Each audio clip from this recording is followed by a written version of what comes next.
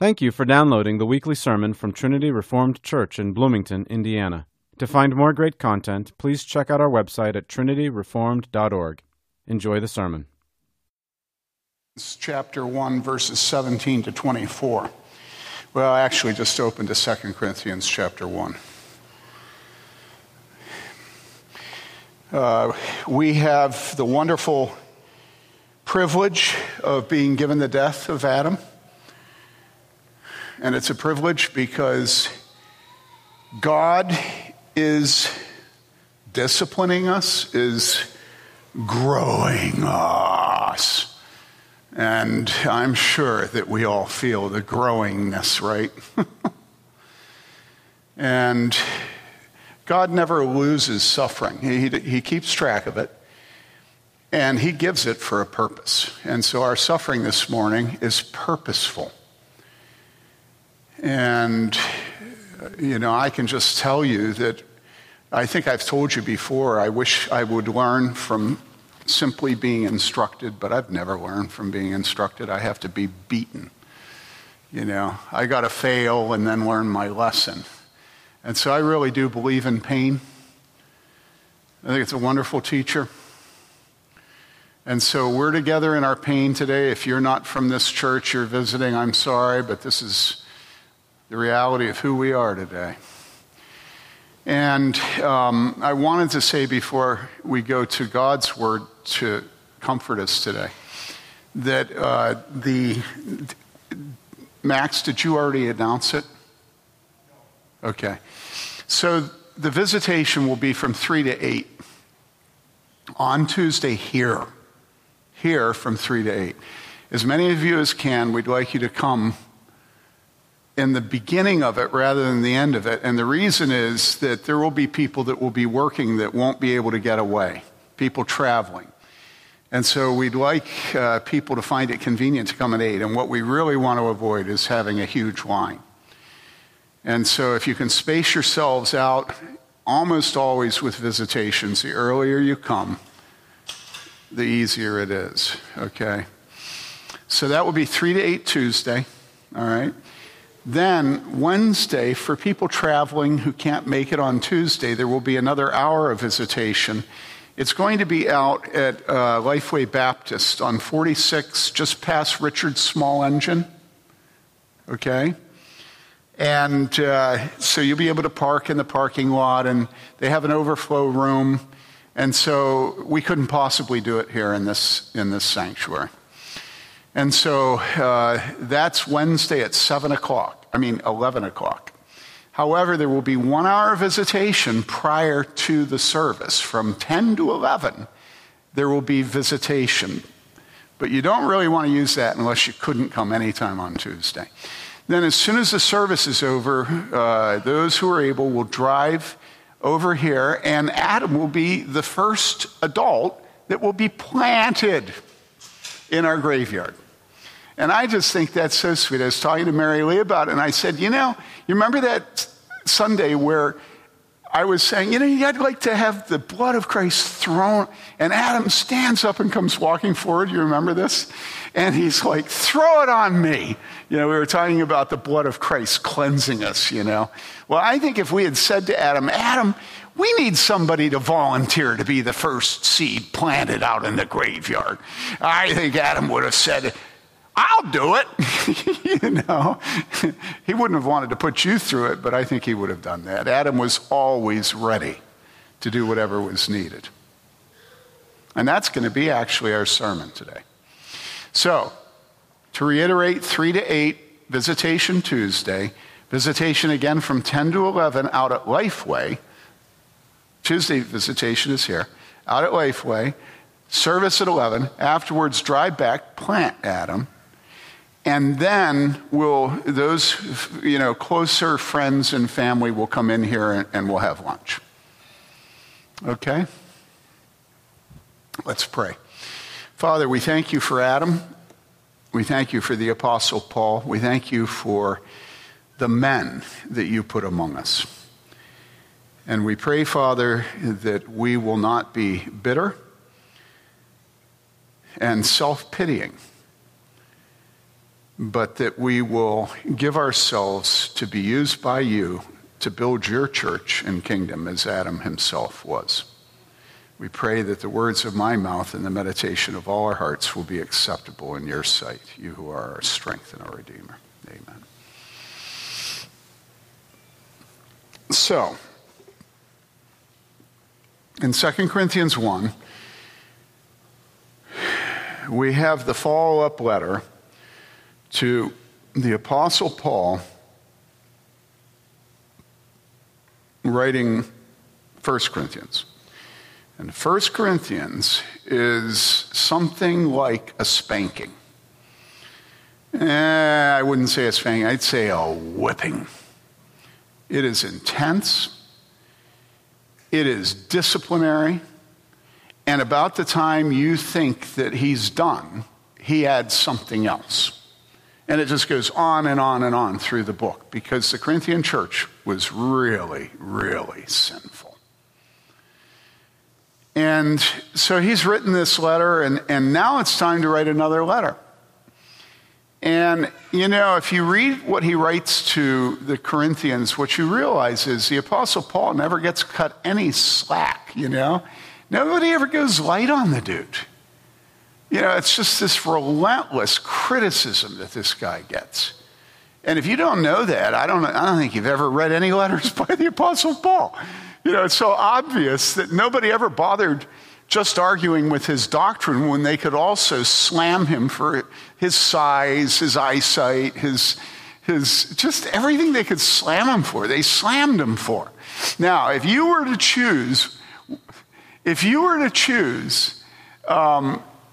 something that probably you shouldn't slam the Apostle Paul for, all right, what do you think it would be?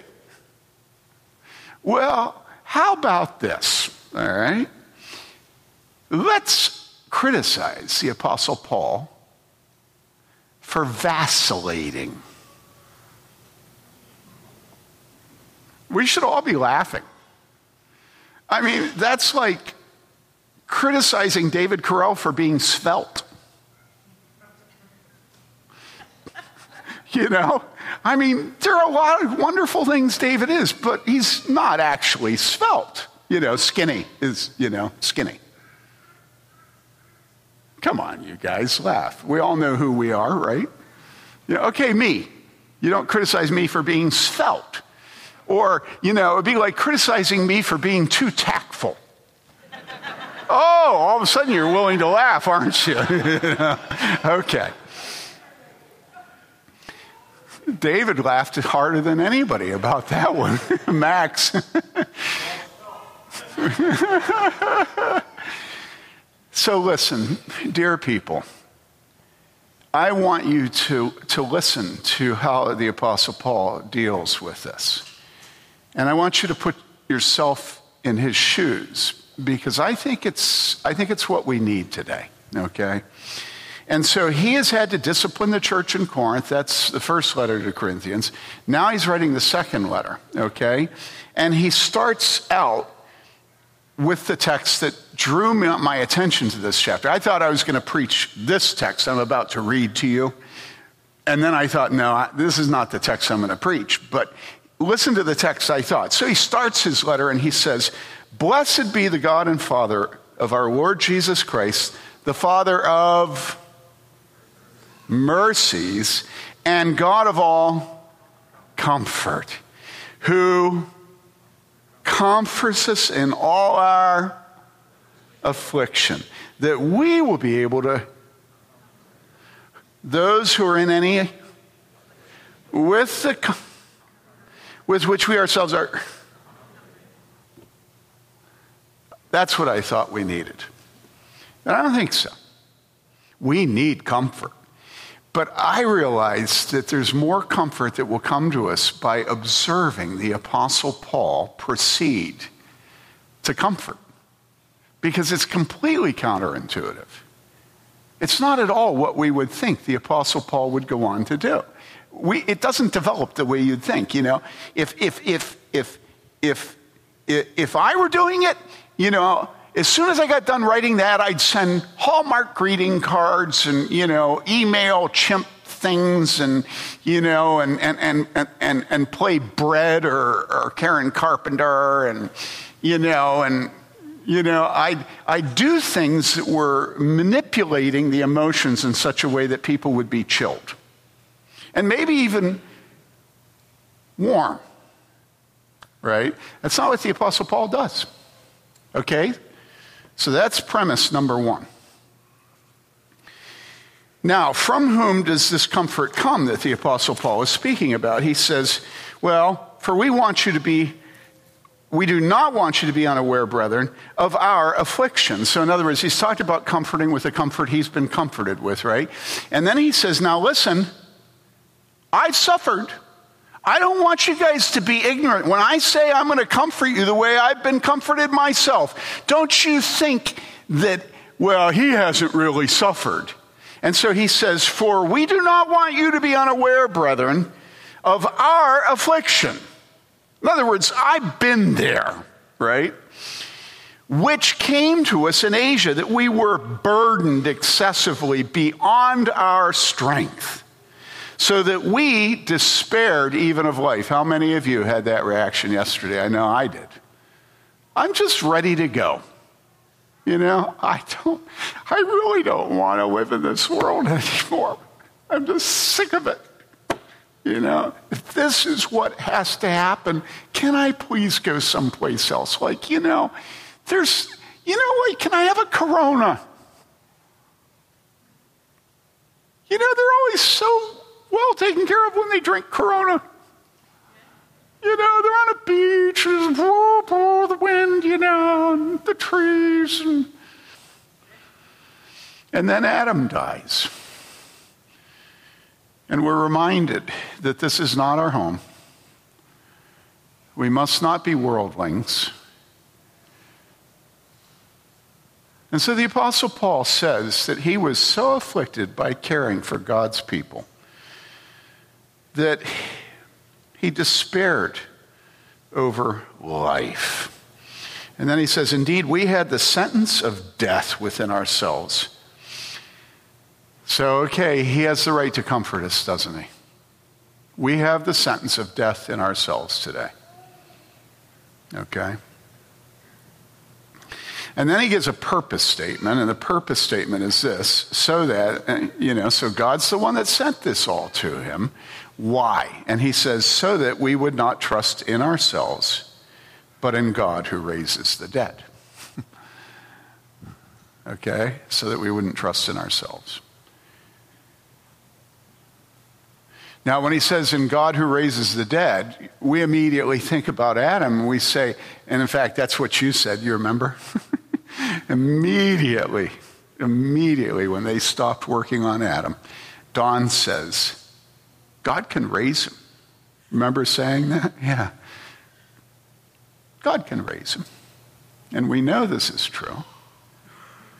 But was the Apostle Paul just speaking about raising Adam or somebody else from the dead? No. The death that the Apostle Paul suffered was the death of ministry.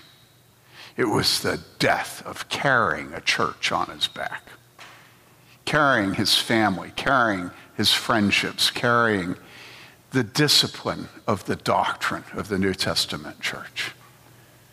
Okay, don't make any mistake about that. That is the raising from the dead that Paul gave himself to. What would you call Galatians but the raising from the dead? And seriously, the book of 1 Corinthians, that's raising from the dead. It's just mind-boggling to think the Apostle Paul dignifies that church with the label church. And you read Calvin in book 4, he goes on and on about the horrible condition of the church of Corinth, and yet it was the church of Jesus Christ. And so he says that the reason he is to the point of death is so that he would not trust in himself, that we would not trust in ourselves, but in God who raises the dead. Okay? Now, I want to say this to you and say it clearly, and I got a frown, at least one that I saw clearly in the first service when I said this. So I knew I got a rebound, so I had hit my mark. Okay? So listen to this. God is the enemy of self-worth. God is the enemy of self-worth. God is the enemy of self-affirmation. God is the enemy of self-dependence. God is the enemy of self-trust. He afflicts us to drive us away from such evil self-reliance so that instead we will trust in him and him alone. Okay? It's just true all the way through Scripture.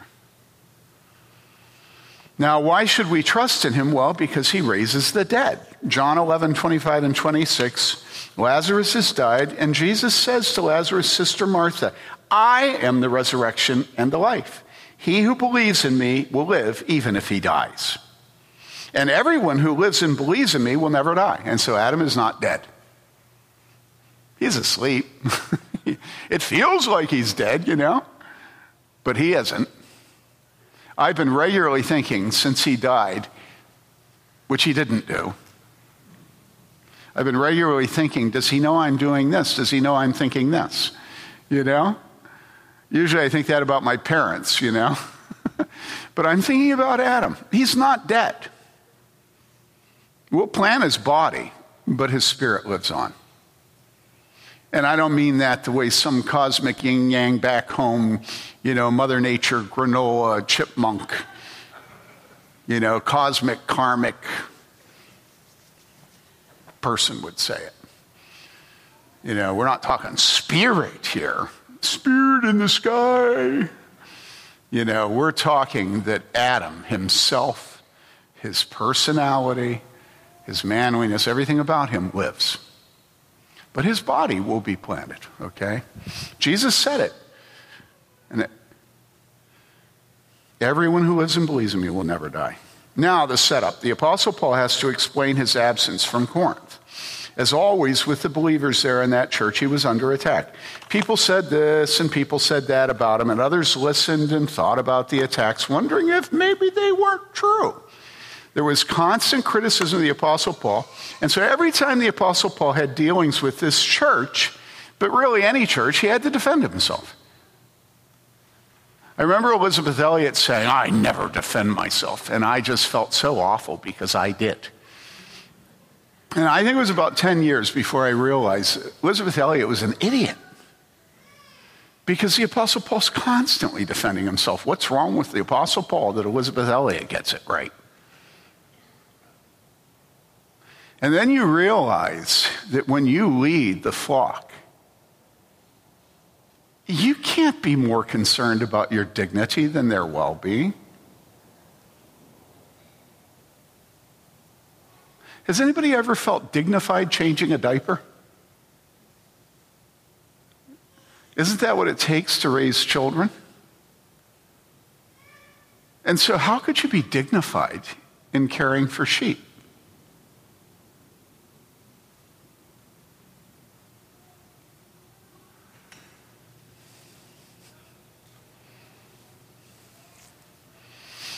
And so the Apostle Paul has a problem, and the problem is that he indicated he was going to come visit him, and then he didn't. So that's the central issue. Right out of the gate, that's what he's being criticized for.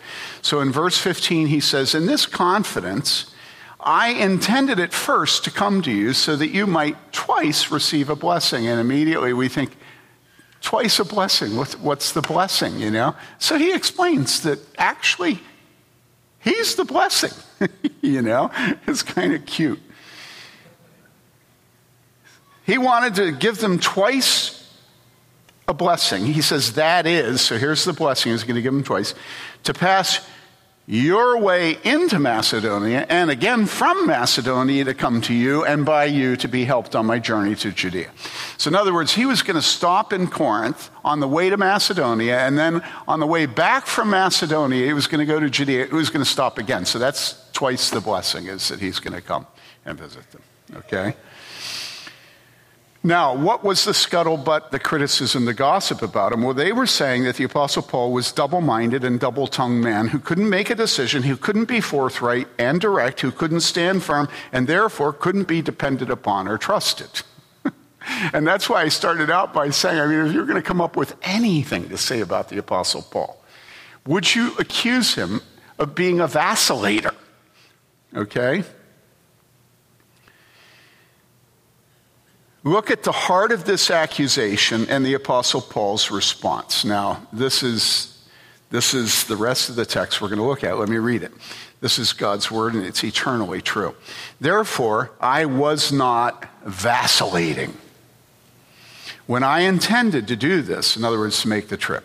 Was I, or what I purpose? Do I purpose according to the flesh, so that with me there will be yes, yes and no, no?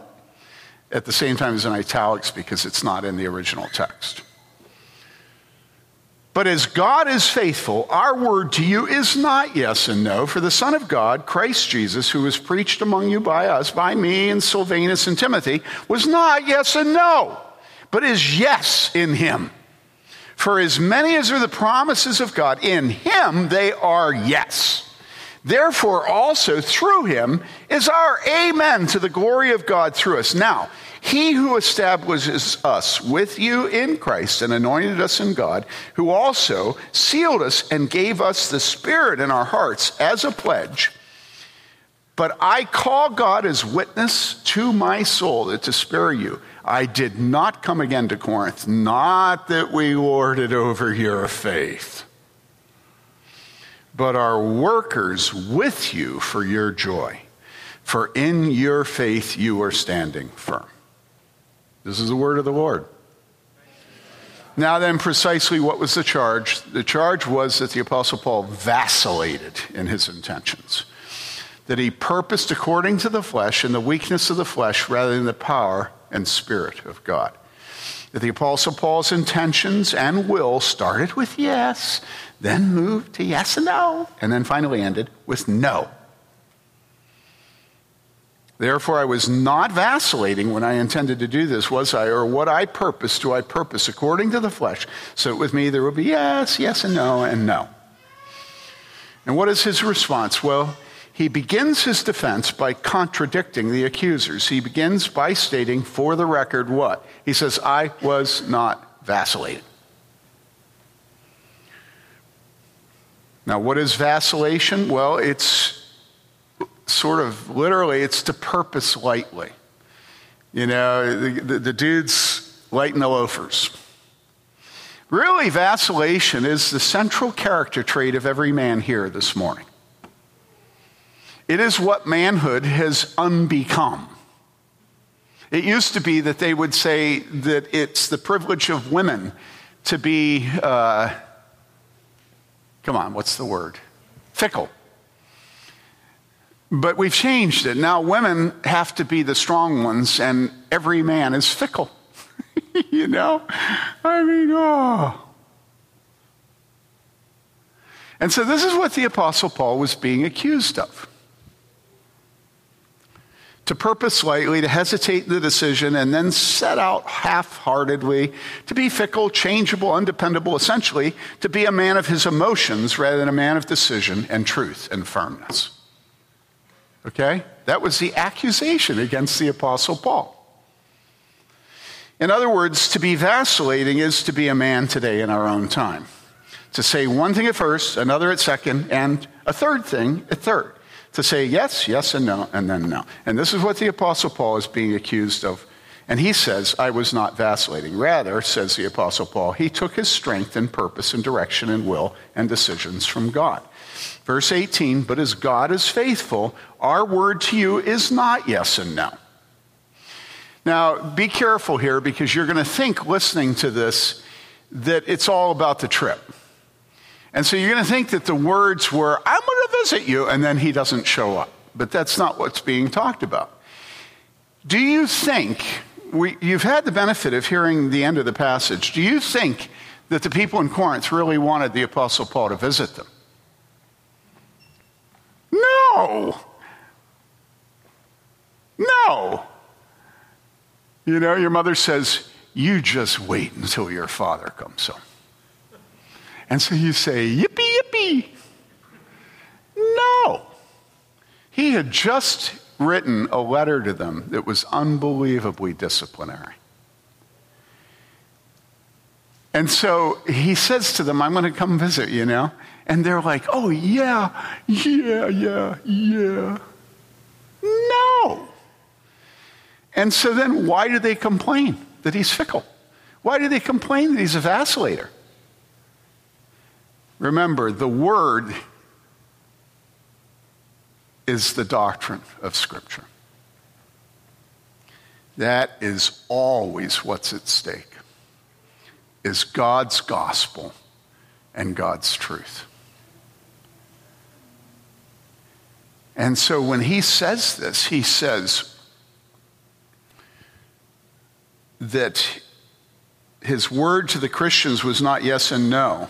It wasn't in connection with his travel, but really the underlying charge was that his word as yes and no concerning doctrine, concerning what he preached and taught. That was always what the battle was, right?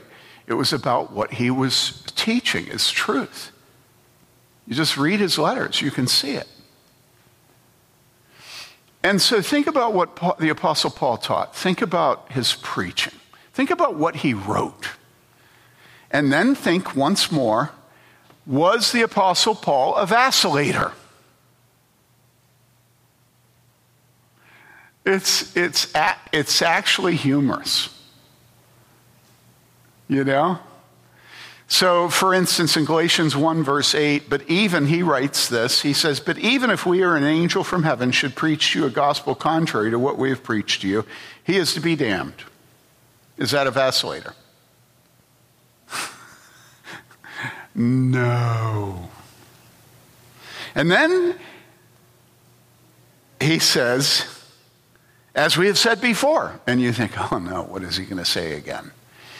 As we have said before, so again now, if any man is preaching a gospel contrary to what you received, he is to be damned. And then he says, one of my favorite things, I have a lot of favorites with the Apostle Paul, but this is one of my favorite.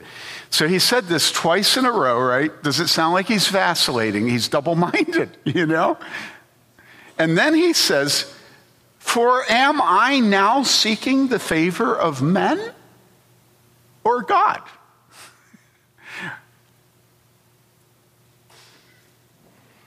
Or am I striving to please men? If I were still trying to please men, I would not be a bondservant of Christ. Oh, listen, we have to be so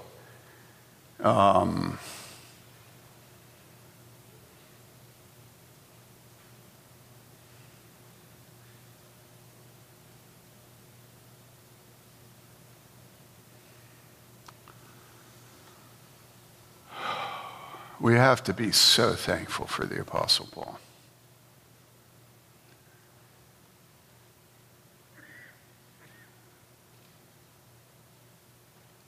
I mean, can you imagine a man?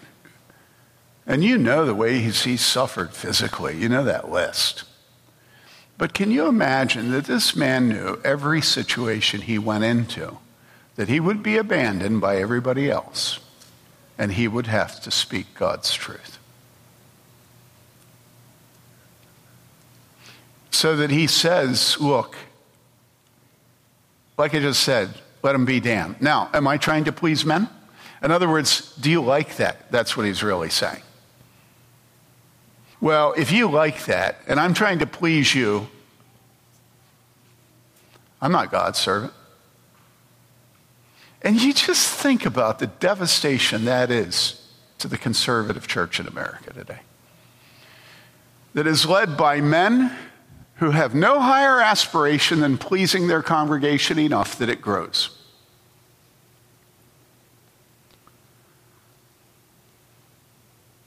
And this man is being accused of being a vacillator.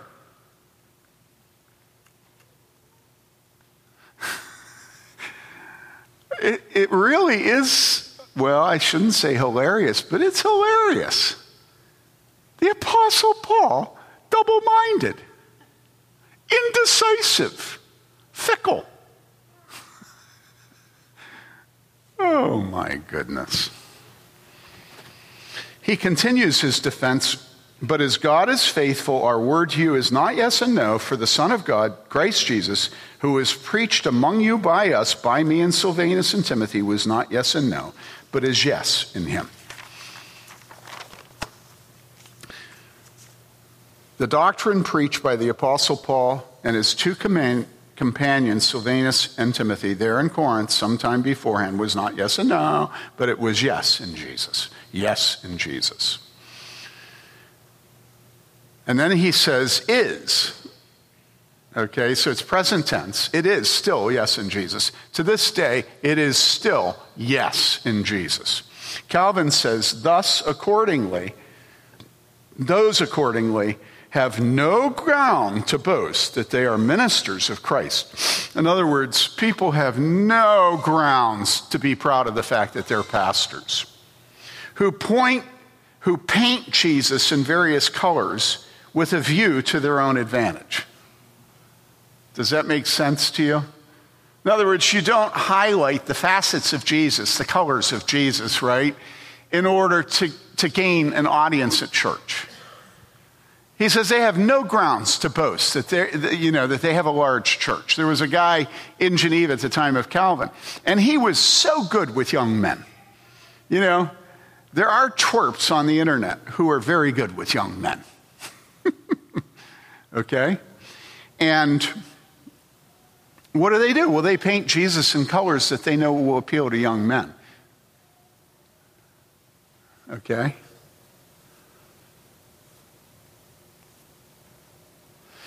And so there was this guy in Geneva, and he preached in a way that all the young men loved him. And so instead of staying in their parish, they would go and listen to this guy preaching. So you know what Calvin and the other pastors in Geneva did? They went and disciplined the man and told him he could not preach that way anymore. What was it? Well, you know, it was erudite and really culturally engaged. And he probably had nice hair. Because how do you appeal to young men unless you have a big beard or nice hair? He says, men like this should not boast, Calvin says, for he alone is the true Christ, in whom there appears that uniform and unvarying yes, which Paul declares to be characteristic of him. Our Lord Jesus Christ was not yes and no, but simply yes. His name shall be Jesus, for he shall save his people from their sins. Behold the Lamb of God who takes away the sins of the world. Now, I can imagine at this point, some of you are thinking, well, you know, that's not yes, that's no. And I say, no, it's yes. You think about your love for Jesus if you're a believer. And what is your love for Jesus for? Well, your love is for him saying yes. To what question, you may say. And I say to the question is, does God forgive sins? What other question brings us to Jesus?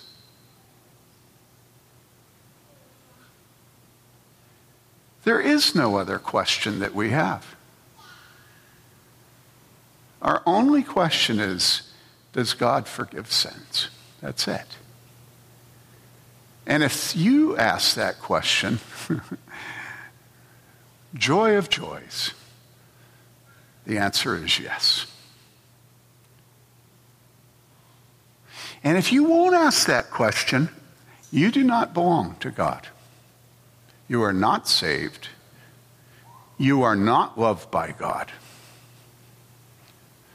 You're on your highway to hell, and you might as well just sing the song.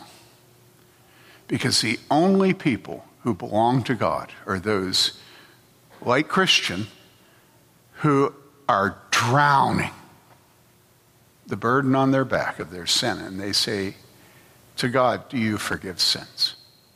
And he says, yes. You say, well, that's not a positive response, you know. That's negative. And I say, well, it's negative to the proud man. but it's yes to the man that's dead in his trespasses and sins. And so, behold the Lamb of God who takes away the sins of the world. That is yes. I am the door, says Jesus. That is yes. I am the living water. That is yes. I am the good shepherd. That is yes. I am the resurrection and the life. That is yes. Our Lord Jesus Christ was not yes and no, but simply yes. And it was Silvanus and Timothy and the Apostle Paul's yes in Jesus. In Christ alone, they took their stand. Now he continues, verse 20, for as many as are the promises of God, in him they are yes. Therefore also through him is our amen to the glory of God through us. In other words, God has said yes, okay? And you know what we say? We say what? Amen. I wish you guys were more responsive during worship. You're so repressed. Amen. We should be saying amen all the time without even thinking about it. And so that's all that he says to describe his work for the church of Christ in being a shepherd. He says, you know, we guys, we say amen to God's yes. And that's for the glory of God. And what a self-effacing way of describing the work that the Apostle Paul does. It's like, you know, it's like the guy that walks through life going like this. You know, I ain't here, amen, ain't here. To the glory of God, ain't, you know what I'm saying? It's like he's hiding himself, the Apostle Paul is. To the glory of God through us. Verse 21, now he who establishes us with you in Christ and anointed us is God, who also sealed us and gave us the Spirit in our hearts as a pledge. I don't know what I'm going to preach Wednesday yet, but there will be a number of people here who won't be believers, okay? And so the question is, how do you preach the gospel? And so talking recently with Jonathan about his missions work, it's very interesting that what I've been drawn to is where Jesus says, it's good that I go because I'll send the comforter, right? You know, and in some ways I feel like this about your dad, you know, that we need the Holy Spirit now, you know, because he's gone and we know we need something. You know, we all feel this very much. It's not just you. So Jesus says, it's good that I go, that I'll send a comforter, right? And here he says, in defending himself, he who establishes us with you in Christ and anointed us is God, who also sealed us and gave us the Spirit in our hearts as a pledge. Sealed, gave his Spirit as a pledge. Holy Spirit, sealed, given, pledged. Not Holy Spirit pledged, but Holy Spirit pledged the inheritance of eternal life, okay? Now, when Jesus says, it's good that I go so that I will send a comforter, you all know he said that, right? Because it's one of the weirdest things said in the Gospels. How could it possibly be good that that Jesus Christ leaves, right? Do you know what it says next? He goes on to explain why the Holy Spirit is needed and is better than him. Do you remember why? Do you remember? Anybody remember? Except those of you that were in the first service, you know. What he goes on immediately and says, the reason it's good for the Holy Spirit to come is that he will convict the world of sin and righteousness and judgment. Now, this is weird. What comfort is that? Right? I mean, it really is weird when every single pastor in the world today is running away from convicting the world of sin and righteousness and judgment. No, not me. That's the promise of what the Holy Spirit's ministry. And you know, I'm like, no, I'll take glossolalia, please. No, how about some anointing and healings, please? How about a prophetic word? No, it's good that he'll come because he'll convict the world of sin and righteousness and judgment. But listen, the fact is That is what the Holy Spirit does with us. And it is the greatest joy of our lives. It's the only thing that makes us able to face death. We have been convicted of sin. We have been shown the righteousness of Jesus.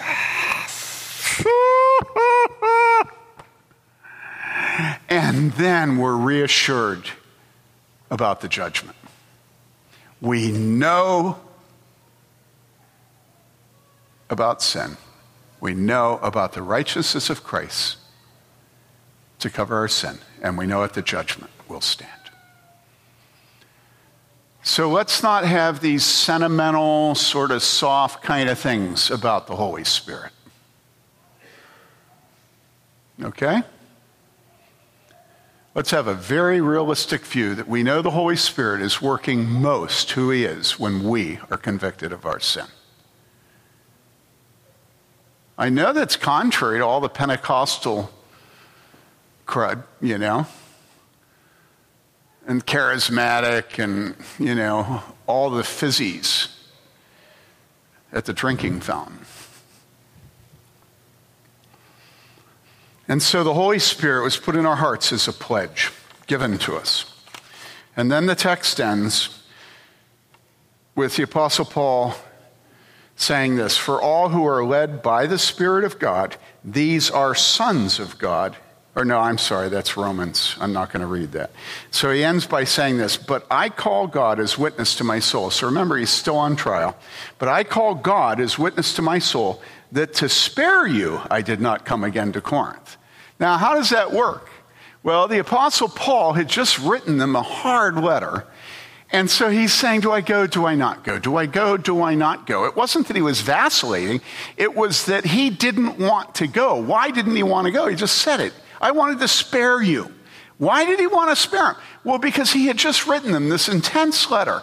And he didn't want to have to go to them and say again in person what he'd already said in the letter that was already hard. In other words, the Apostle Paul was sympathetic and wanting to comfort them. And then they know that full well. And then they have the audacity to accuse him of being vacillating. They know his heart. They know that he withdrew from the idea of having to come to them in person and say it. Why? Well, because the Apostle Paul wanted them to repent. He didn't want to have to talk to them in person.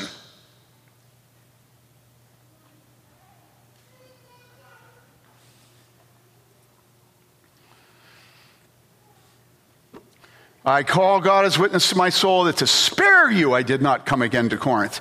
Not that we lord it over your faith, but are workers with you for your joy, for in your faith you are standing firm." And so I read this and I thought, yeah, that's for Adam. That's Adam. I mean, it really is Adam. Who has he lorded it over here?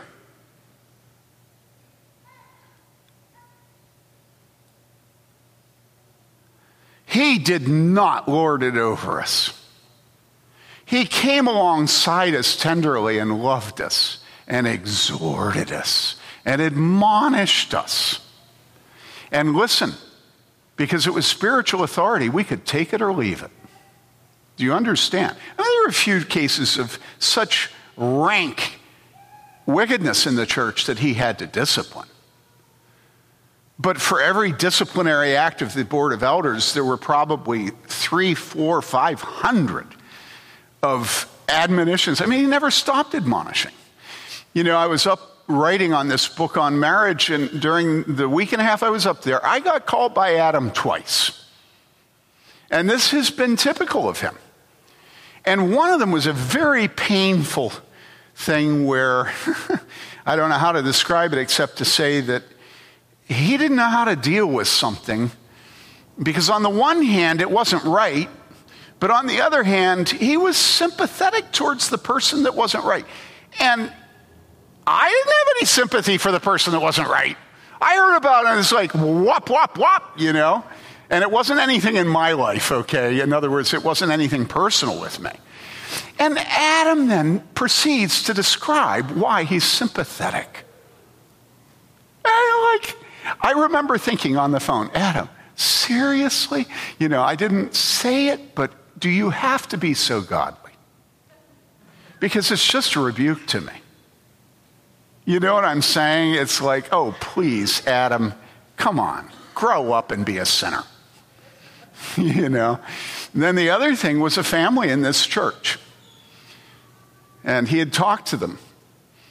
And he called me up heavy with concern for them spiritually. And, we entered in visually through the thingamabugger last week, the broad live cast, whatever it's called. And he was sitting right there. And it was like 5 minutes before the service started. And I think, who was sitting next to him? There's one child. Who was sitting with your dad before the service last week? I forget which one of you it was. And all of a sudden, Adam stands up and he walks over here and he just shepherds the sheep. And I remember watching him as he did this, calling Mary Lee's attention to it. That's Adam. I wasn't here, and there was a shepherd. The sheep. So listen, here's the application, and I'll be done. God has disciplined us. God has disciplined us.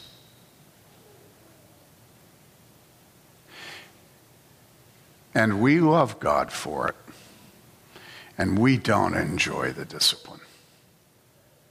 It is not happy. It is awful. And you say, well, why would you call it God's discipline? And I say, well, can I please call it what his widow has called it to me?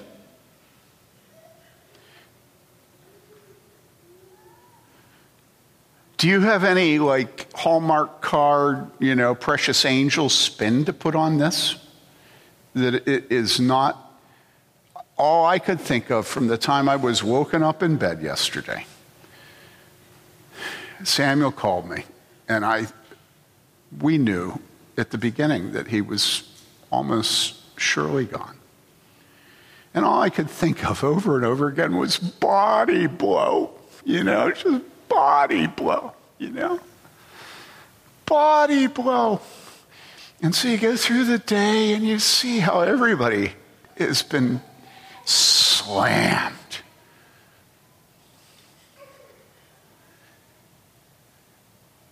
And then you have a choice, and your choice is, do you trust God? Do you trust him? And so God has taken one man who I respect more than any other man in this room, said to me this morning, God took the best man among us. And I know you've heard that kind of crud at funerals. I don't say that crud at funerals, but I say it this morning.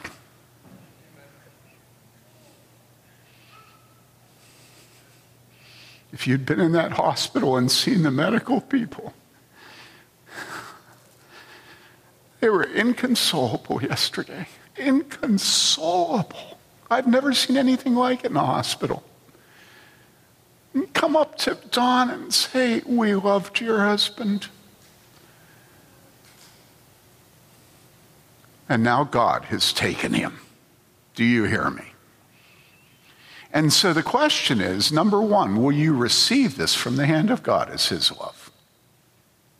And I think everybody here is willing to say, hey, yeah. Right? Isn't that about where we're at? And so then the application to each of you as individuals. Twofold. Number one, think very carefully about what Adam has admonished and exhorted you about.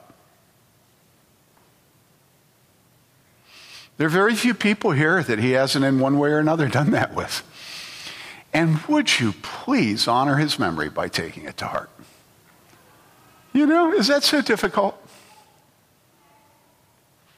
Wouldn't that be a good tribute to give? Forget the stupid memorials. Have a memorial of obedience to a shepherd. You with me? Come on, guys. And then second, we're dying out.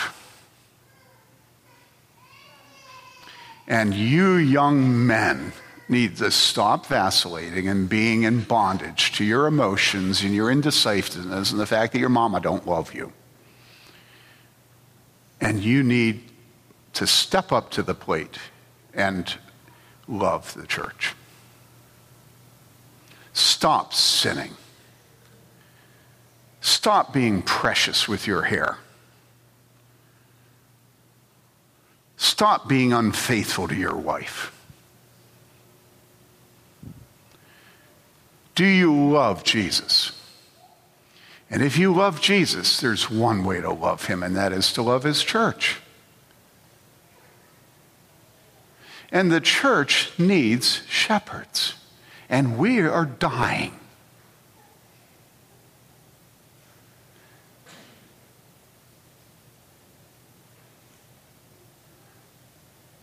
So you remember Adam and be like Adam. One last statement. The thing I think over and over about with Adam is that I don't think Adam was ever aware that he lived. You know how so many of us were so aware that we're living? You know, if we could watch ourselves in a mirror while we walked and primped, we would. And I can't even conceive of Adam primping. You know, I think it was probably because he knew he was ugly. No, Adam was a man, and they're not making them like that anymore. And so you young men emulate Adam. Don't emulate me, I'm a vacillator. But you emulate Adam because we need you desperately, okay? Father, we pray that you will feed us all day today and up through the funeral.